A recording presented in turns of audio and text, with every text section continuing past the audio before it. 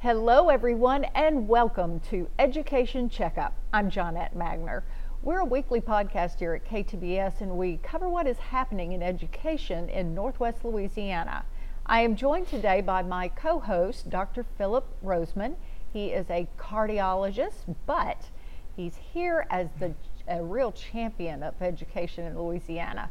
He's a former board chair of the LSUS Foundation and has been named LSU Shreveport Pilot of the Year and Alumnus of the Year. And he's won a million other awards, but I have to stop right here because we've got guests and we've got other things to talk about. Much more important than that. Well, welcome Dr. Rozeman. We're going to talk about something today I think that everybody is talking about and everybody's thinking about. And let me introduce a couple of guests, our experts today. Jennifer Combs, who's the pre-K facilitator for Caddo Schools. Jennifer, thank you for coming. And Pam Crook, who's the early childhood accountability specialist. So by now people have figured out what that is, and it's early childhood education and care that we're going to be talking about today. And we've had a lot of discussion about that, but let's just start from the beginning. Why is this thing, early learning and early childhood education, why is that so important? Well, I'll begin, and Jennifer and I have talked about several things about this, but so I lead the work for our Caddo Parish Schools, for our Early Childhood Community Network. So if you've heard of Caddo Smart Start, it's the umbrella for all of our pre-K programs in the public schools. We have the charter school pre-K programs. We oversee the early Head Start, the Head Start classrooms. We oversee the Type 3 child care centers, the birth to 4-year-old classrooms. And here's something that's new this year. We now have family child care providers who are in our network. So these are child care providers who provide child care in their home. So there's another option for families. And so our network has grown. We have 428 early childhood classrooms that we are impacting, that we're working together, that we're pulling together to provide high quality instruction, to provide academic components for the children, social emotional care, and so we're working that as a network. The reason why? 90% of the brain is developed by the time a child is 5 years old, by the time they enter kindergarten. And so we are working at birth to prepare these children to be kindergarten ready, to be readers, to be lifelong learners. We have just another little great tidbit. We also have these scholarships that we support families who are eligible into the child care centers. It's for ages birth to 3. And currently we have right at almost 600 children that we're providing scholarships for. So we're working at the early age, we're working before that kindergarten age and to where children are mandatory to go to school. We're trying to build that segment so these children are ready for kindergarten. Before we go, Jennifer, let me ask you real quickly, that's wonderful, you know, that we're going from just the institutional early childhood, child care efforts, also going to the home level. What about all these early childhood education, kindergartens and pre-Ks in the churches? How does that relate? That's part of the network. Honestly, our network is really for those publicly funded programs. It's where public dollars, so where Title I comes in, or child care assistant vouchers from the state, or these scholarship dollars the grants that we get from the state. We would like to work with those entities, you know, and provide information to them, but the target is more for those publicly funded. Now we lost some federal dollars, or we are losing some federal dollars for early childhood education. I know our state legislature replaced some of them, but not all of them. What is that going to mean, and what does the community need to do to help fill that gap? Several things. Yes, we did lose a grant, the B2 3 or the Birth to 3 funding last year. However, LDOE came back and they have a new pocket, legislature voted, and it's called CCAP B2 3 funds. So we did, because we had that before, we did get that funding back. And so that's one pot of money. Another pot of money that we have, and I know that we talked about this last time with the Community Foundation and with the City of Shreveport. Our network leveraged these entities to raise funds, and so local funds were raised for children birth to 3, and then we received a state match as well. So we're looking at probably $7 to $8 million getting these children in to high quality care from birth to 3 years old. So I have a hard question I want to ask. Okay. Y'all ready? So I just did a 5-part series on truancy, and we looked at the number of elementary school kids who depend on their parents to get to school who missed 10 or more days, and that number increased about 700% when you compare it to pre-pandemic.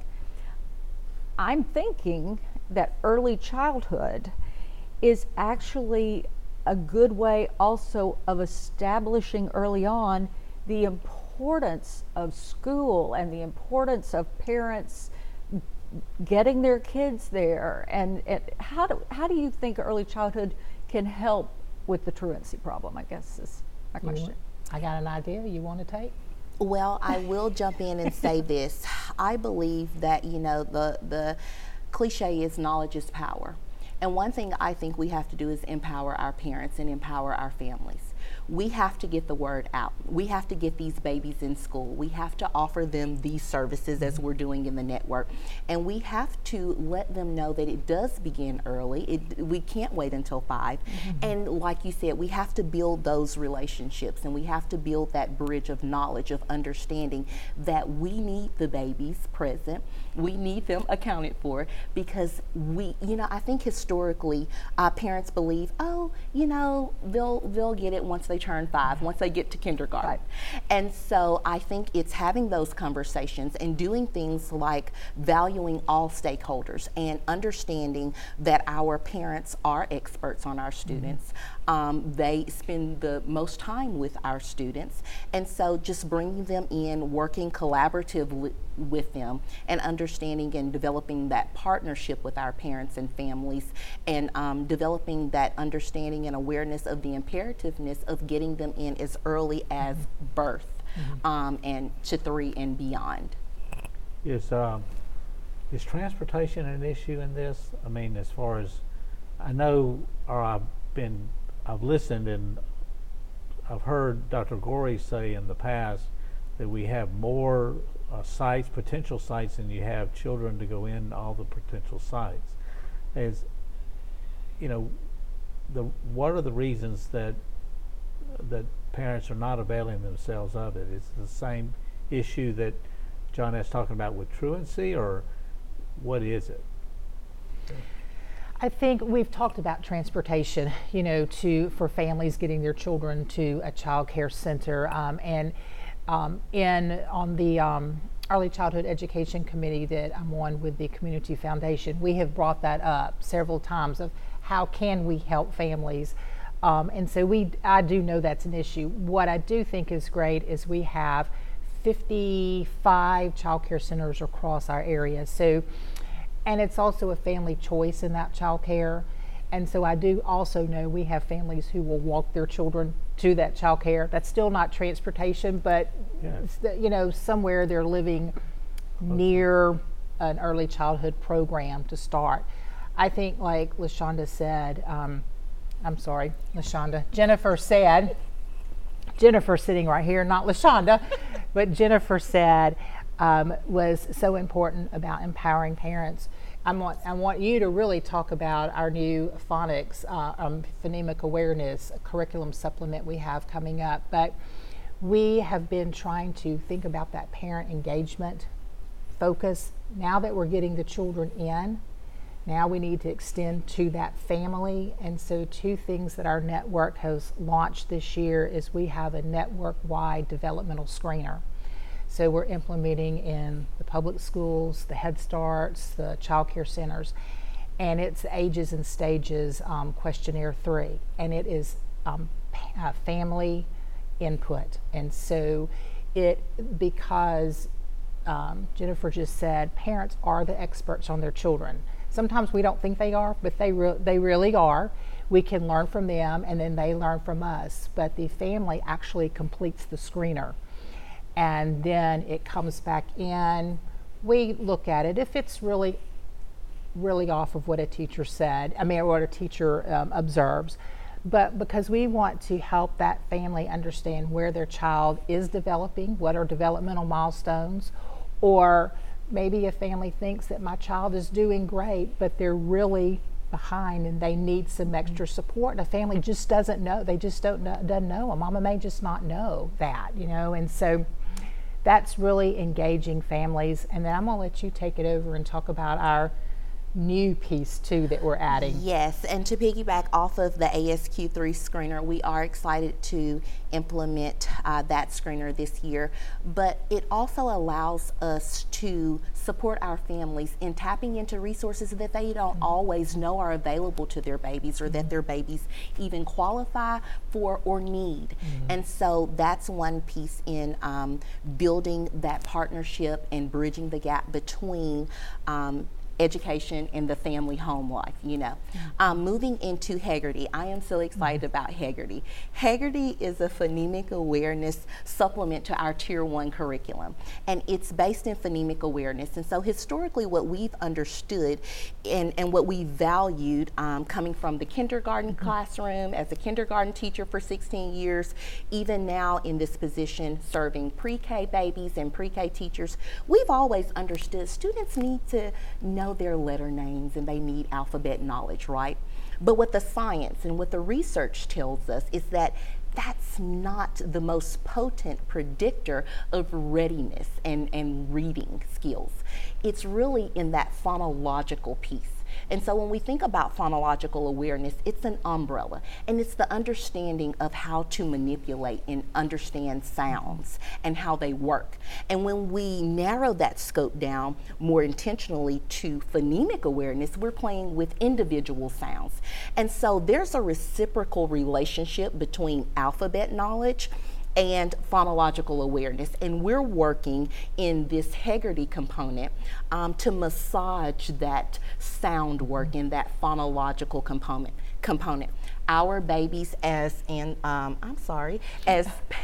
to be colleagues, it's like we don't even know each other. But as Pam said, our babies their brains are so malleable between birth to 5. And so I work more with the pre-K public school side of the network.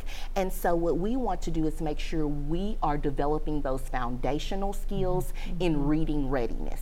And so we want to do things like manipulate the larger units of sounds. We want to have nursery rhymes, and we want to play with word parts and the bigger chunks of words. And then we want to narrow that scope down to isolating beginning sounds and ending sounds and medial sounds. And so we're excited about the work that we're doing on the phonological end to partner that marriage, so to speak, with the alphabet knowledge, and to really send babies into kindergarten ready. That was one thing I was excited about in taking this position as the pre-K facilitator for Caddo. I have served 16 years on the side of kindergarten, and so it's kind of the idea of beginning with the end in mind for me. Oftentimes I walk in and I say, what am I doing in pre-K land? And then it's like, I know where they're headed, and so that's our work. That's our why, to get these babies in and to make sure that we're doing all we can to support the need in early reading readiness skills and get those babies ready to be readers. I'm laughing as I hear all of this, because every day I sit with my co-anchor and I go, all right, how do you think we should pronounce this name tonight? And so, is it Naron or Naren? That's one we had last, N-A-R or Naren. And so we came up with it, and we ended up being right. And we were so proud of ourselves. And he said, and it happened on Milam Street. And I was like, Craig, it's Milam. So it is an important skill. There's that relationship at its best. I think we're all kind of beginning to get together on how we should be doing things.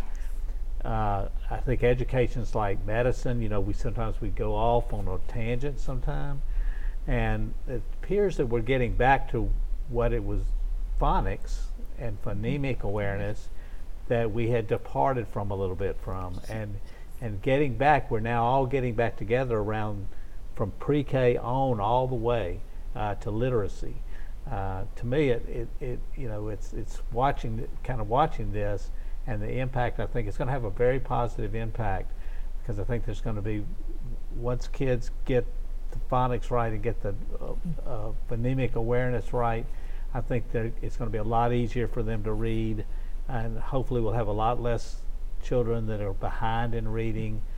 And I think, as we've discussed with a number of other guests on this program, that's the key.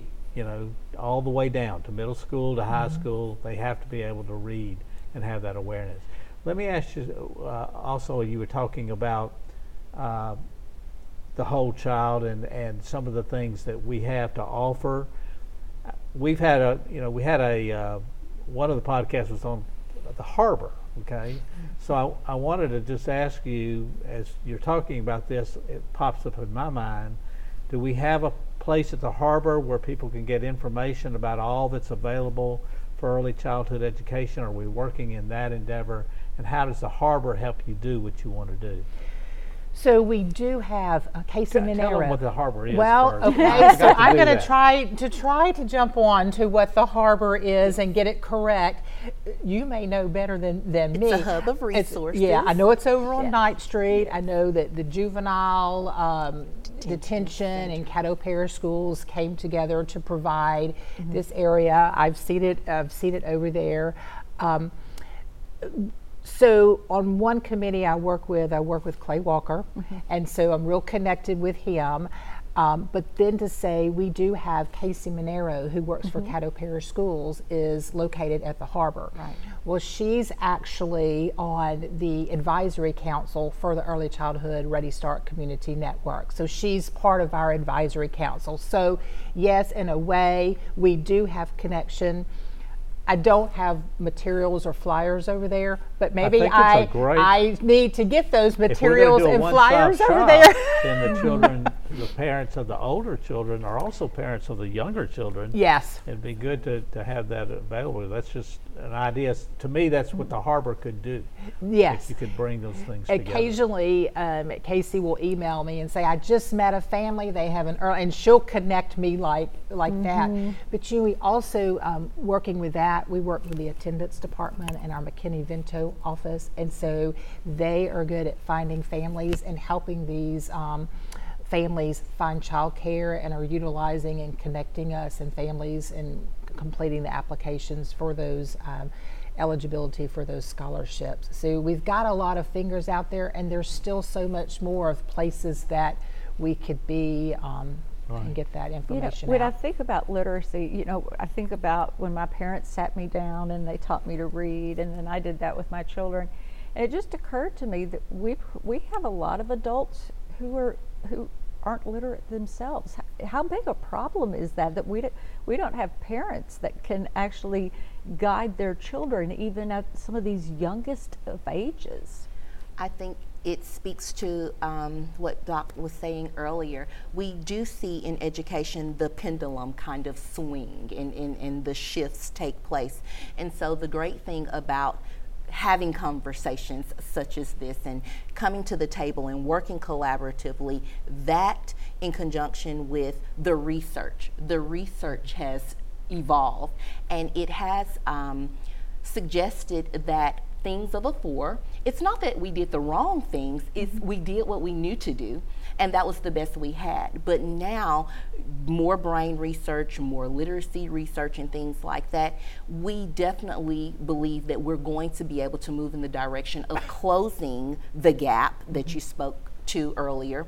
And it's a prevalent problem across not our district or our state, across our nation. Oftentimes we have parents that struggle with Common Core math and things of the like. And so we know that there's a problem. We know that we have solid research and science, the science of reading backing it, and saying, hey, this is how we take what we've done and we do it differently, and we do it better. We do it in a systematic way and matter of instruction. And so that's what we're excited about. That's what the science of reading is about, and the SOR initiatives that are out there. And that's what this marriage or this relationship between phonics and phonological awareness is all about. It's developing those readers.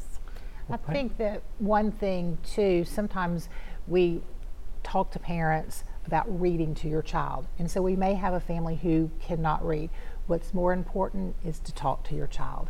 Talk about the pictures in the book. You don't have to read the words. Talk about the pictures. When you're going about your everyday task and you're fixing dinner or you're putting your shoes on, parent, narrate, what are you doing? Talk to that child and give them that language. Yeah. Pamela, Matthew, you had referred to the Community Foundation at one point when you were talking about some of the resources. Can you tell those here in our audience about what the Community Foundation is doing, what the community is doing in involvement of the early childhood education? I know I went to Baton Rouge the other day and talked to some people in Baton Rouge, and they're working toward the same thing. I think everybody's working toward the more children that we can get early into education, the better off our society is going to be. But could you talk a little bit about what the Community Foundation is doing, or any other things going on? Yeah, so I will say thank you to the Community Foundation, because they began the Early Childhood Summit. They began to educate people in our community, and there's so many people that realize how important early childhood is, and the access to early childhood is just not there. So they began a summit, began educating the community.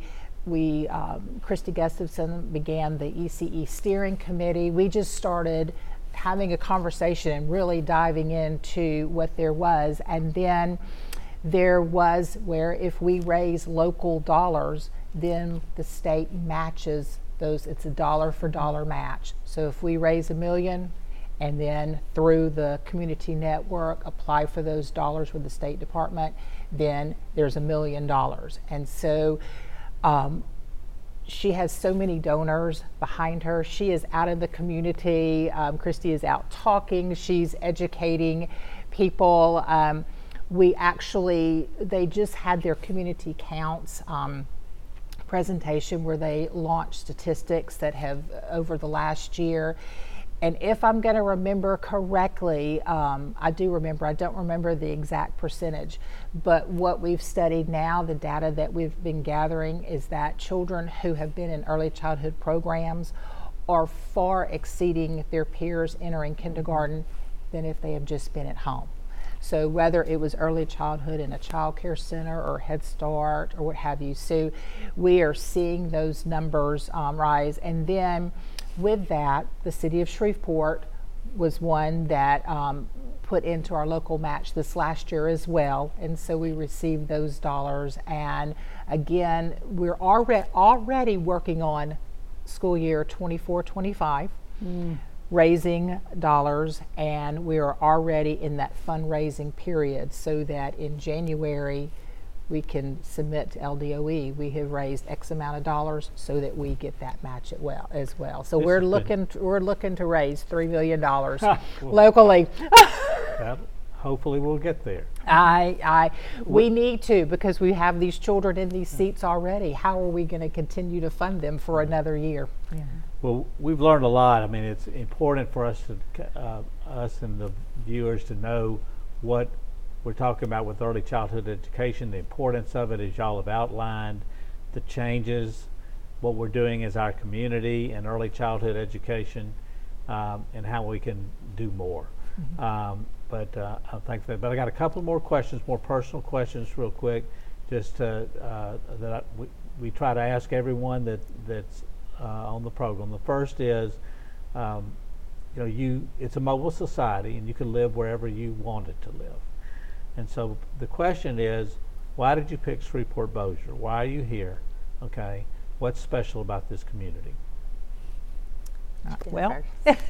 Well, I've lived here all my life. I was born in Reston and moved here. I guess my family moved here maybe when I was 2 or 3. I've been here my entire life. And so I love Shreveport. Have had a lot of friends who have moved off, to the bigger cities. But Shreveport's home. This is where I grew up. This is where I invest my time and energy as an educator. I invest into the children. And so I don't think I'll ever not have, when I'm out in the community, the grocery store, wherever, see little ones and think, I wonder what they're doing. They're going to grow up one day too. And I want them to be proud of where they live. And Shreveport just has lots of people who have Shreveport at their heart. This is our home. Yeah. I grew up just down I-20 East in Minden, and so I've just had a love, a passion, and a thirst for education. And so, for me, I've served here in Caddo for 16 years. I've called Caddo home for 16 years. I'm a product of LSUS here in Shreveport for both my undergrad as well as my graduate degree. And so I have served several families. And so, for me, it's an assignment. I truly believe that it's my assignment to serve little people and serve babies. And I'm just privileged to do it alongside Caddo's finest. And so, one last question is just a word of wisdom, your word of wisdom to the audience there. What word of wisdom do you want to leave with them? You have a word? I always say, love your babies, love your children, talk to them, take time with them. They are our future. They're going to grow up and be us before long, and so just invest in your children and just, love on them, talk with them. All right. Okay. Yes. My word of wisdom would be, when you're thinking of investment, education is arguably one of the best investments you can make, and that begins at home, what you do with your little ones at home, as well as the relationships that you cultivate with the teachers and stakeholders. It is the best investment. Very good. All right. Well, thank y'all very much for what you do and how you take up the issue of early childhood education and try to let us know what's going on. And how important it is for our community. So thank you very much. It's our absolute pleasure. Thank you. And thank you to all of you for joining us for Education Checkup. You can view our other podcasts as well, anywhere that you listen to them, or of course, just go to our website at ktbs.com/podcast. Have a good day, and we'll see you next time on Education Checkup.